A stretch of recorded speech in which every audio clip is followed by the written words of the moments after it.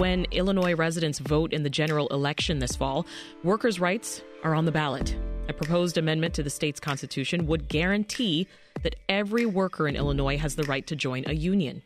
And a new study suggests that if it does pass, workers and the economy as a whole could benefit. Here to discuss the proposed amendment and the new report on its potential impact is Esther Yoon-Ji Kang, a reporter on WBEZ's Race, Class, and Communities desk. Hey, Esther. Hi, Sasha. So first of all, tell us more about the Illinois Right to Collective Bargaining Amendment.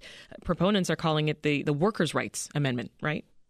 Right. The amendment actually just enshrines the right for workers to collectively bargain in the Illinois Constitution. And so the words that they use are employees shall have the fundamental right to collectively bargain for wages, hours, and working conditions, and to protect their economic welfare and safety at work. And so only a handful of other states have such a guarantee. Those are Hawaii, New York, and Missouri. So Illinois, if this amendment passes, then Illinois would be part of that group. Yeah. Well, the amendment would also bar the state from passing so-called right-to-work laws. Can you explain what right-to-work laws actually do, Esther? Sure. Right-to-work laws, what they do is they give workers the freedom to choose whether they want to join a union or not. The law also, these laws also say that employees actually can't be forced to pay dues to a union. So if that workplace is already unionized, then you want to join this company, you don't have to pay dues to a union. So supporters of right to work laws say that, these laws give freedom to the workers to choose, but of course unions say otherwise, and they say that they weaken the union's power to collectively bargain. As of now, 28 states actually have right to work laws, including some states around us. Wisconsin, Michigan, Indiana, and Iowa all have these right to work laws. Mm-hmm. I understand that this amendment has already survived one legal challenge. Who was it that tried to stop it? What exactly happened? Yeah, a couple of groups filed a lawsuit on behalf of some Chicago public school parents and other members of those groups. And they're trying to keep this question off of the November ballot. The two groups are the libertarian-leaning Liberty Justice Center and the Illinois Policy Institute. And what they say, the gist of what they say in the lawsuit is that the amendment would conflict with existing federal law, the National Labor Relations Act. Mm-hmm.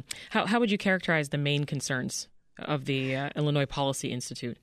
Well, they say that the lawsuit is unconstitutional because it conflicts with NLRA, the National Labor Relations Act.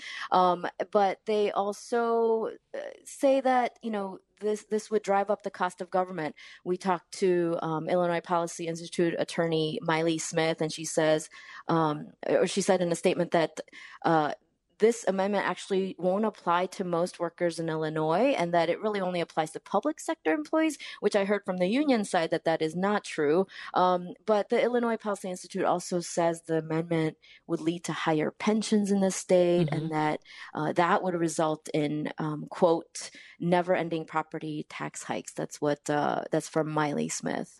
So is this definitely going to appear on the ballot, Esther, or could there be other legal challenges or appeals? So as of now, yes. So a judge in May struck down that petition. And so as of now, the question still remains on the ballot, but the groups filing the lawsuit have appealed, and they're kind of, waiting for either a hearing date or for a judge to issue a ruling. Mm-hmm. So what does polling suggest about whether or not this will pass? Yeah. Polling at the national level suggests there's a lot of support for unions. One poll has it at 70% of Americans supporting unions. And researchers say that that's the highest level in decades. And also, you're hearing a lot more about workers unionizing kind of everywhere. You've heard about Starbucks stores unionizing, Amazon workers trying to make that happen at warehouses. Just a few days ago, Intelligentsia in Chicago, cafe workers there also voted to unionize. And this week, 500 workers at Howard Brown Health also voted to join a union. Right. So there's definitely a trend. Yeah. Well, let's talk more about this report that we mentioned, Esther. I know it's an effort from the Illinois Economic Policy Institute as well as the University of Illinois. And you talked with a couple of authors of the report, U of I labor expert Bob Bruno, as well as Frank Manzo from the Policy Institute. What did they say about how and why allowing workers to unionize would have such positive effects on the economy as well as jobs? Yeah, I should point out that the Frank Manzo is from the Illinois Economic Policy Institute, which is also, it sounds very different, kind of similar to Illinois Policy Institute, but they're very different. Yeah. But yeah, the gist of the report says that the union workers make more money than non-union workers, and that more of them have health insurance, more of them own homes than non-union workers. And so in turn, the report says because they have higher wages and better economic and health outcomes, they contribute more to the state, and that they also take less from public aid programs. So the report also talks about how unionizing helps to create a better workplace, which then attracts more employees, more talent to the state, and that will help with the worker shortage that we're seeing here in Illinois and the U.S. And what was the methodology for this study? Yeah, the researchers, they analyzed 2 decades of data from the American Community Survey from the U.S. Census Bureau. They also looked at data from the Department of Labor and other agencies. And what they did is they compared union workers to non-union workers in the state, and just various outcomes, right? Like health insurance, home ownership, wages. And then the other thing they did is they compared Illinois to states that have passed right to work laws, the laws that people say weaken unions' collective bargaining power. And what they did is they looked at job growth and other economic factors in those right to work states. And what they learned is that these states that weaken unions see higher levels of economic inequality, worker earnings that are between 2% and 4% lower, health insurance coverage that's 3 to 5% lower. And really, the researchers say that they don't fare any better in terms of job growth. Jeez. Well, you report that the debate that we've seen over this proposed constitutional amendment, that it's emblematic of the ideological fault lines in Illinois surrounding organized labor. Can you talk a little bit more about that? Sure. Yeah, it's the age-old pro-union versus anti-union debate, and Illinois is not immune to that. So one side says unions make workers' lives better, making their wages, working conditions all better.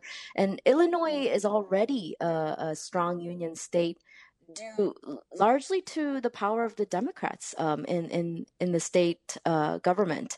And former Governor Bruce Rauner tried to rein in some of that union power years ago, and that eventually led to a budget stalemate that lasted like 2 years. Wow. So the anti-union side, it says that unions have too much power, political clout, and that ultimately unions drive up the cost of government, which, they argue it drives up property taxes for the residents.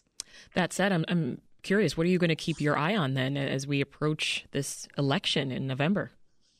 Well, we will very much likely see a media campaign for the amendment, with unions trying to get the word out to voters about this question in the November ballot. And then you'll probably also see more op-eds by groups like the Illinois Policy Institute arguing against it.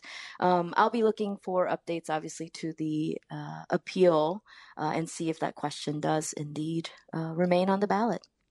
That is WBEZ's Esther Yoon-Ji Kang. Thank you, Esther. Great breakdown. Sure. Thanks.